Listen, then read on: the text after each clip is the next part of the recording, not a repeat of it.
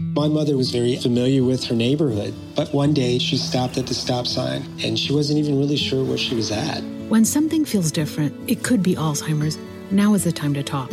A message from the Alzheimer's Association and the Ad Council. During the pandemic, open outdoor spaces like parks became even more essential.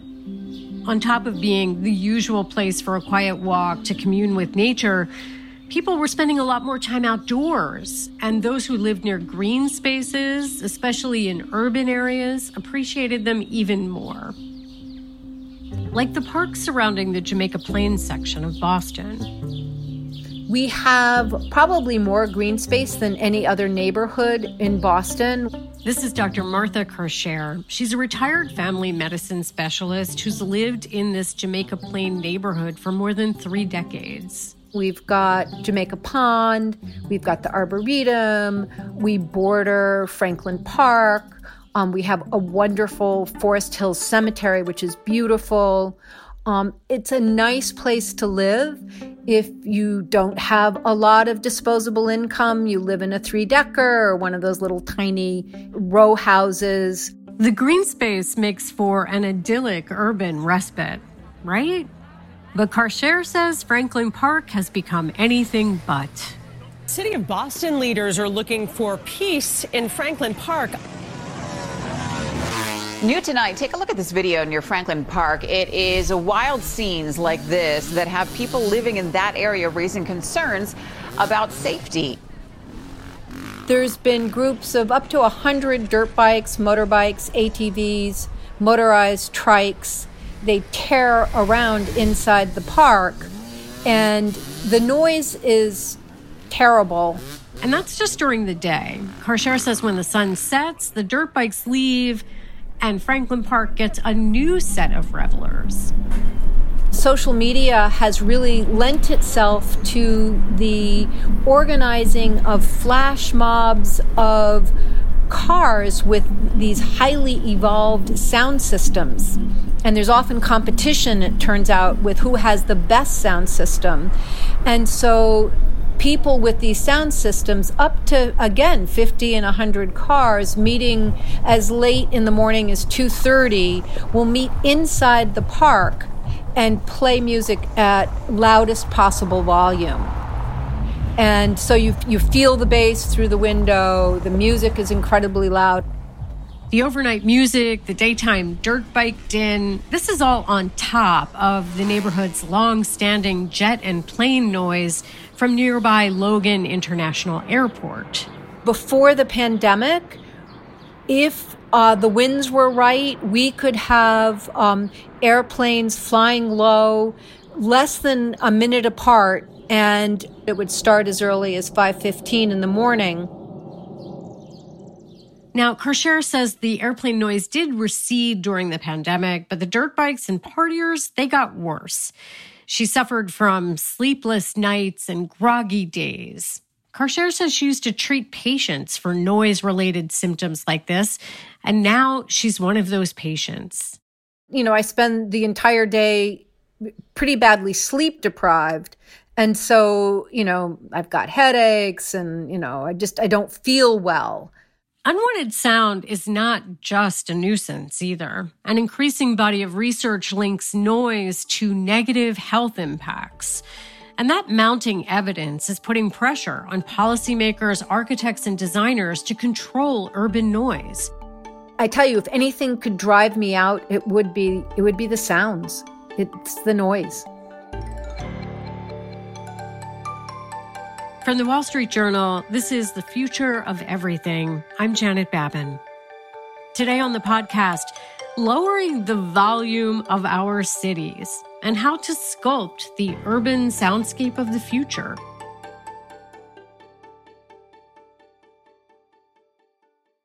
My mother was very familiar with her neighborhood, but one day she stopped at the stop sign and she wasn't even really sure where she was at. When something feels different, it could be Alzheimer's. Now is the time to talk. A message from the Alzheimer's Association and the Ad Council.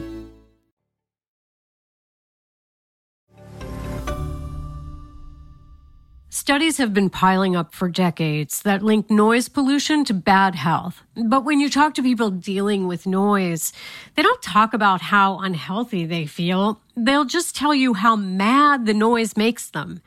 And it's the same for researchers who deal with noise and also happen to study it.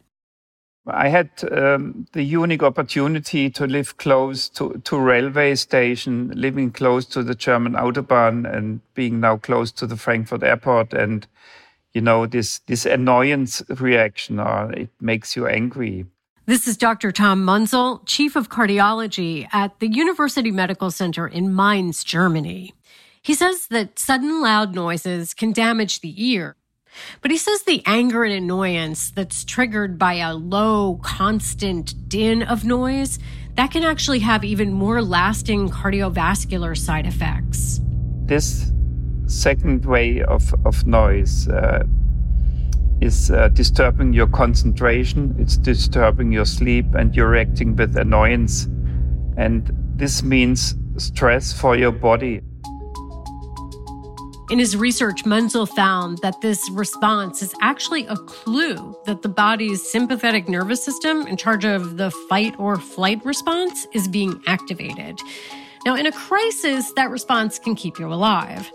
But activated too often, Munzel says it can have long-term consequences. Lipids go up, blood sugar go up, blood pressure go up. And if you have this for years, you get classical cardiovascular disease like stroke, coronary artery disease, myocardial infarction, and heart failure. In a 2013 study, Munzel found that nighttime aircraft noise had a direct negative impact on cardiovascular health.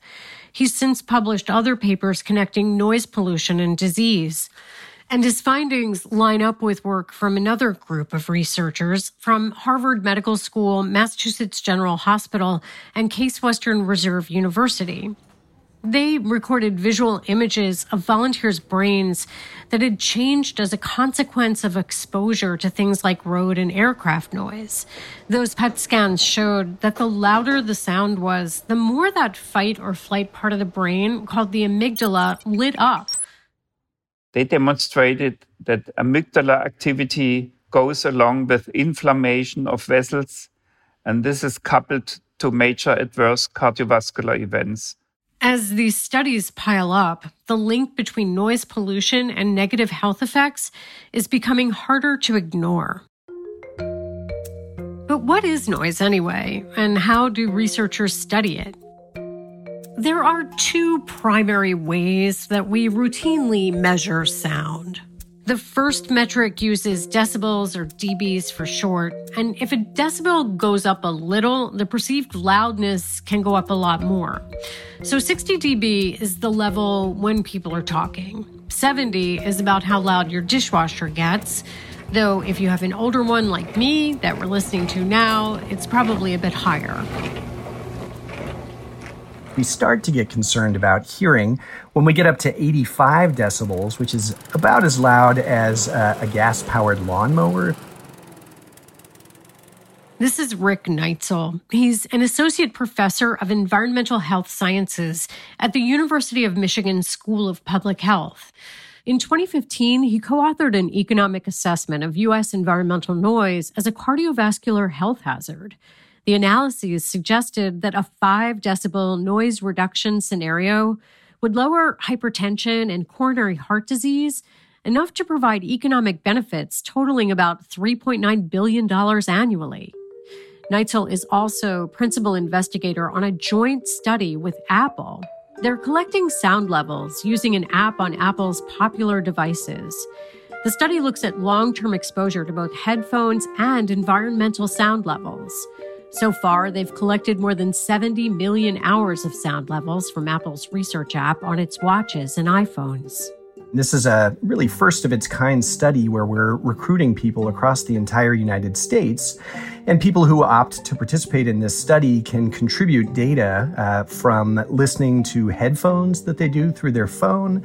If they have an Apple Watch, they can contribute noise levels that their watch is measuring in the environment. Some of the latest findings of the Apple hearing study published this year found that 1 in 4 participants had a daily average sound exposure to traffic and industrial noise that was higher than the WHO, the World Health Organization's recommended limit of 70 decibels. Neitzel says that by the time the pandemic struck, he'd already been compiling noise exposure data. It was unintentional, but this time frame did allow the team to gather baseline noise data pre-pandemic. The data then showed a shift during the worst of the pandemic in the states studied: California, New York, Texas, and Florida. Across those 4 states, we saw uniformly there was about a 3 decibel drop that happened right around that lockdown date. A 3 decibel drop. Now, that may not seem like a lot, but people who live close to highways and transportation hubs, they probably would have noticed this change. It definitely demonstrated that the impact of the lockdown affected more than people's behavior. It actually affected their noise exposures for the positive. And we actually saw that those exposures started to creep back over time as some of the lockdown restrictions were lifted. So while we didn't set out to study this, the data that we have do suggest that with behavior changes, we can actually make our country quieter. Decibels are expressed on a logarithmic scale, which means that a small change in decibels represents a big change in sound energy per unit volume. A 3 decibel cut actually trims the energy or the sound density in half. Here's me talking at our typical podcast level. Now, here's me talking 3 decibels lower than that. Did you perceive any change? Hear anything different? If not, again, don't worry. It's a perception thing. You might not notice, but the sound energy knows that the difference has happened. Neitzel says a person with normal hearing would notice a 5 decibel reduction in sound. Besides measuring intensity, sound researchers are also interested in a sound's frequency, meaning a sound's pitch. That's measured in terms of hertz or cycles per second. This is a register of the treble to bass frequencies, like the low rumble of aircraft, the bass of a car stereo, or a train going by. I lived right near the railway crossings. So I was always sensitive to sounds when I was very young. So it was always something I was keyed into. Dr. Erica Walker grew up in a small rural town outside of Jackson, Mississippi. So every day, it seemed like 24 hours a day, cargo trains, mostly freight trains, would pass through the neighborhood. But then there was also this sort of vibrational component to it. So when you would be at the dinner table or doing your homework at your desk, the trains, you would hear the horns, you would hear the little warning bells, but then you would feel your desk shake or your table shake or your milk at dinner shake. Walker says she didn't think about how to stop the noise because there was nothing she could do about it. It was out of her control. I grew up poor, so it was just like one of those things that it was a part of your soundscape. Decades later in Boston, there was a different kind of noise. Walker moved into a basement apartment below an active family with children. My neighbors above me were like boom, boom, boom, boom, boom, like thumping. And those 2 small kids ran the length of their floor, which was my ceiling, for like 24 hours a day. And it drove me absolutely insane. Walker says she couldn't focus on her work as an artist at the time, and she couldn't sleep. So she set out with a plan to chronicle the noise. I created a spreadsheet. I started recording when they were loud, and I got like a little sound level meter and started measuring the sound levels with the hopes that I would take them to court and get them evicted. But the sound levels were actually not that loud. It wasn't capturing what I was feeling. But I'm like, but I can feel it. Like it's vibrating in my chest, and I don't know what that is. The only way she found relief from that basement apartment was to move. Walker is now an assistant professor at the Brown University School of Public Health in the Department of Epidemiology. She says the way we measure sound uses something called A-weighting. There's sounds that you hear and there's sounds that you feel. So with this A-weighted decibel, it's saying that it's only the sounds that you hear that are important and sort of discounts the energy that comes from those lower frequency sounds. So A-weighting removes high and low energy sounds, like the kinds humans don't hear. And Walker says she was only getting a piece of the sound picture. What was extremely insidious about that sound and the sound of the trains that was vibrating on the tables when I was growing up was this low frequency sound, right? And it's something that we really don't measure or regulate or document in any sort of meaningful way for the general public. And so I kind of realized that I'm going to need a much more expensive sound level meter. And that was kind of like the whole thing. I want to get down to the bottom of this lower frequency sound, the metrics that we use to measure it. Part of the reason this is so problematic is that Walker says current measurement techniques fail to accurately represent the noise pollution in our cities, especially in marginalized communities. I feel like the way we measure sound is potentially an environmental justice issue, especially because if we use this A-weighted metric and it's underreporting sounds that are associated with living next to a airport or a major highway or a rail line or a community with a lot of firework activity, you're underreporting the true sound condition. And what kind of neighborhoods typically have those kinds of sounds? They're lower income neighborhoods. So if we're using the wrong metrics and underreporting sounds in lower income neighborhoods, then we have a problem. But it's not just metrics. Walker wants to broaden who decides what a neighborhood sounds like. She founded Community Noise Lab to collect sound recordings from residents. So Community Noise Lab was founded to sort of be that. So it's one thing to collect sound data, but how can we use this to impact change in the community? So with Community Noise Lab, we work with communities, we support them. Real-time monitoring, we have an app, Noise Score. We do laboratory-based experiments and we do community engagement activities. But the goal is to work with communities as they address a unique problem or a specific problem. Live concerts. We live near a major highway. We would like a sound wall. Or, my neighborhood gets really busy during tourism season. What can I do about that? How is that impacting my community? Or if there's fireworks going off every night, what can we do about that? So it's very policy impact driven. And they can show these accurate dynamic records when they want policymakers to address noise pollution in their neighborhoods. This summer, Walker's heading back to her hometown in Mississippi to introduce residents there to her sound collection app. She'll stay for several years doing extensive sound pollution and environmental justice work. When we talk about noise in our communities, we have to get back to this idea of perception. One person's noise could be another person's music, sometimes literally. In places where a lot of people are basically living their lives on the street, you're going to have a distinctive sound in each neighborhood. In New York, where I live, Spanish Harlem does not sound like Chinatown or the Lower East Side. They all have their own soundtrack. A sound ordinance in one place won't necessarily work in another. Up next, how cities and neighborhoods can create their own soundscapes with an acoustic ecologist. Yep, that's a thing.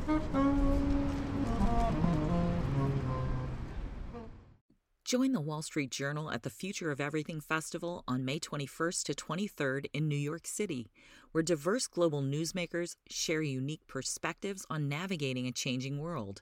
Immerse yourself in live performances, explore pioneering technologies, and indulge in the city's inventive culinary scene. As a podcast listener, enjoy 20% off current ticket rates with code PODCAST. Visit WSJ.com/FOEF podcast to secure your spot.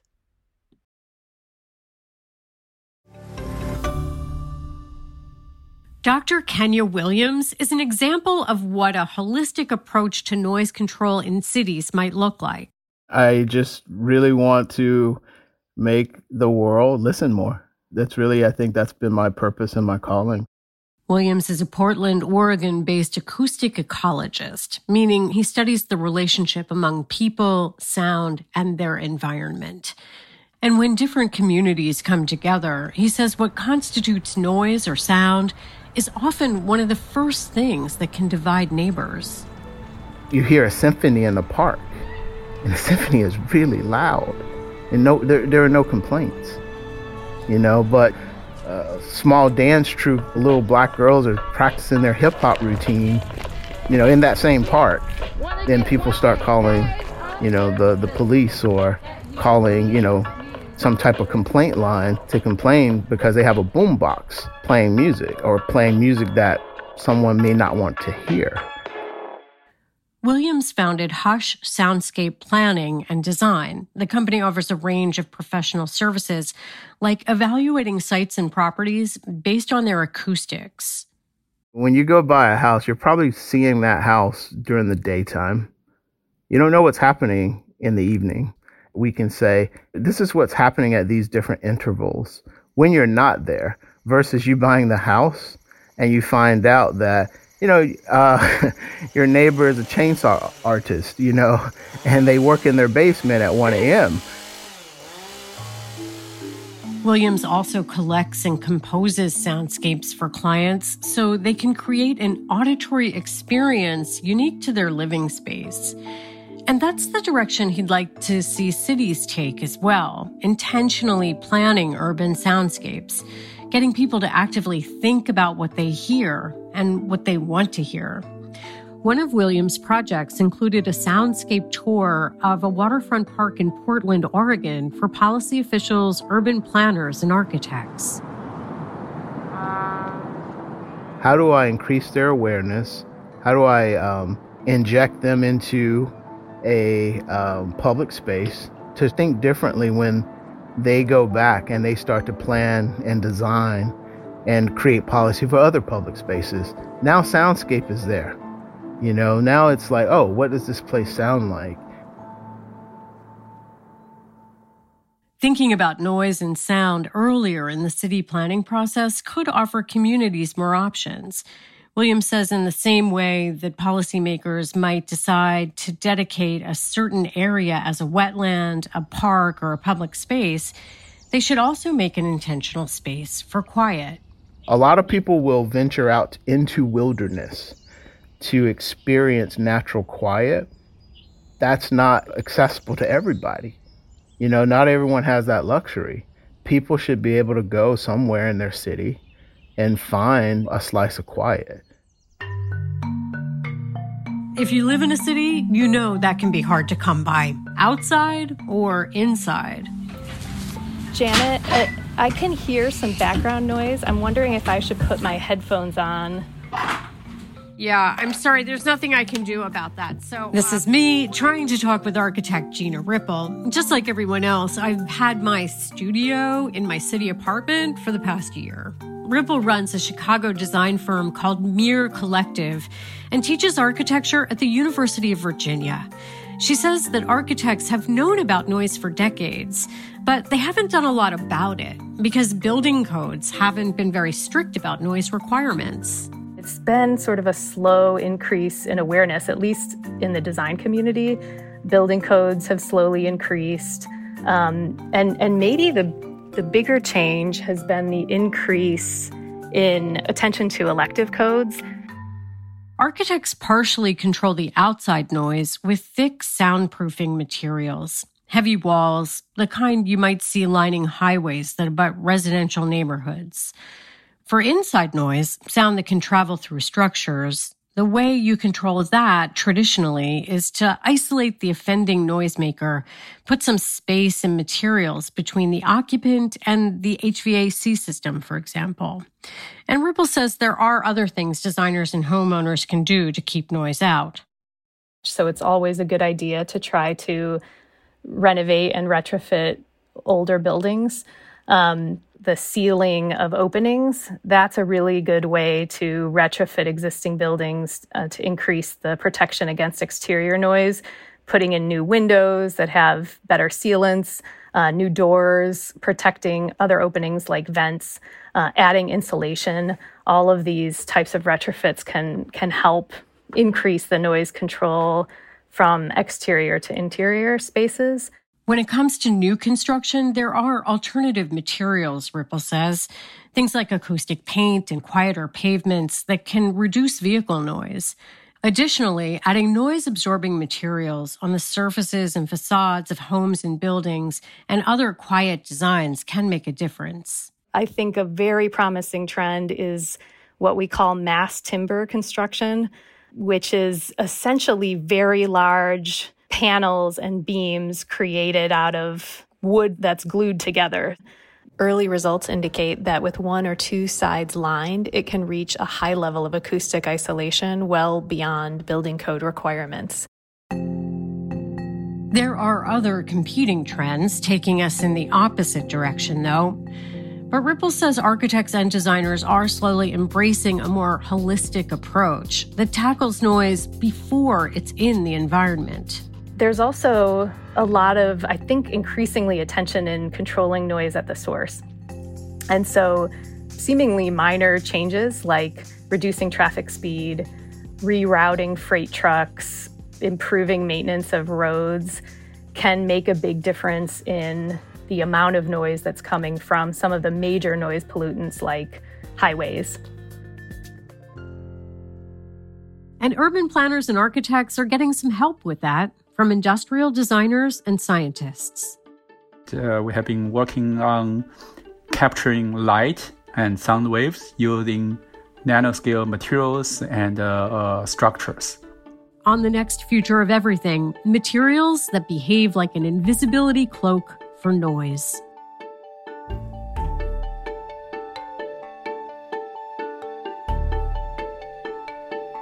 The Future of Everything is a production of The Wall Street Journal. Stephanie Ilgenfritz is the editorial director of The Future of Everything. Lee Camping-Carter is deputy editor of The Future of Everything. Our fact checker is Maddie Bender. Our sound designer is Sarah Gibble-Laska. Our producer is Casey Georgie. Kateri Jochum is The Wall Street Journal's executive producer of audio. I'm Janet Babin. Thanks for listening.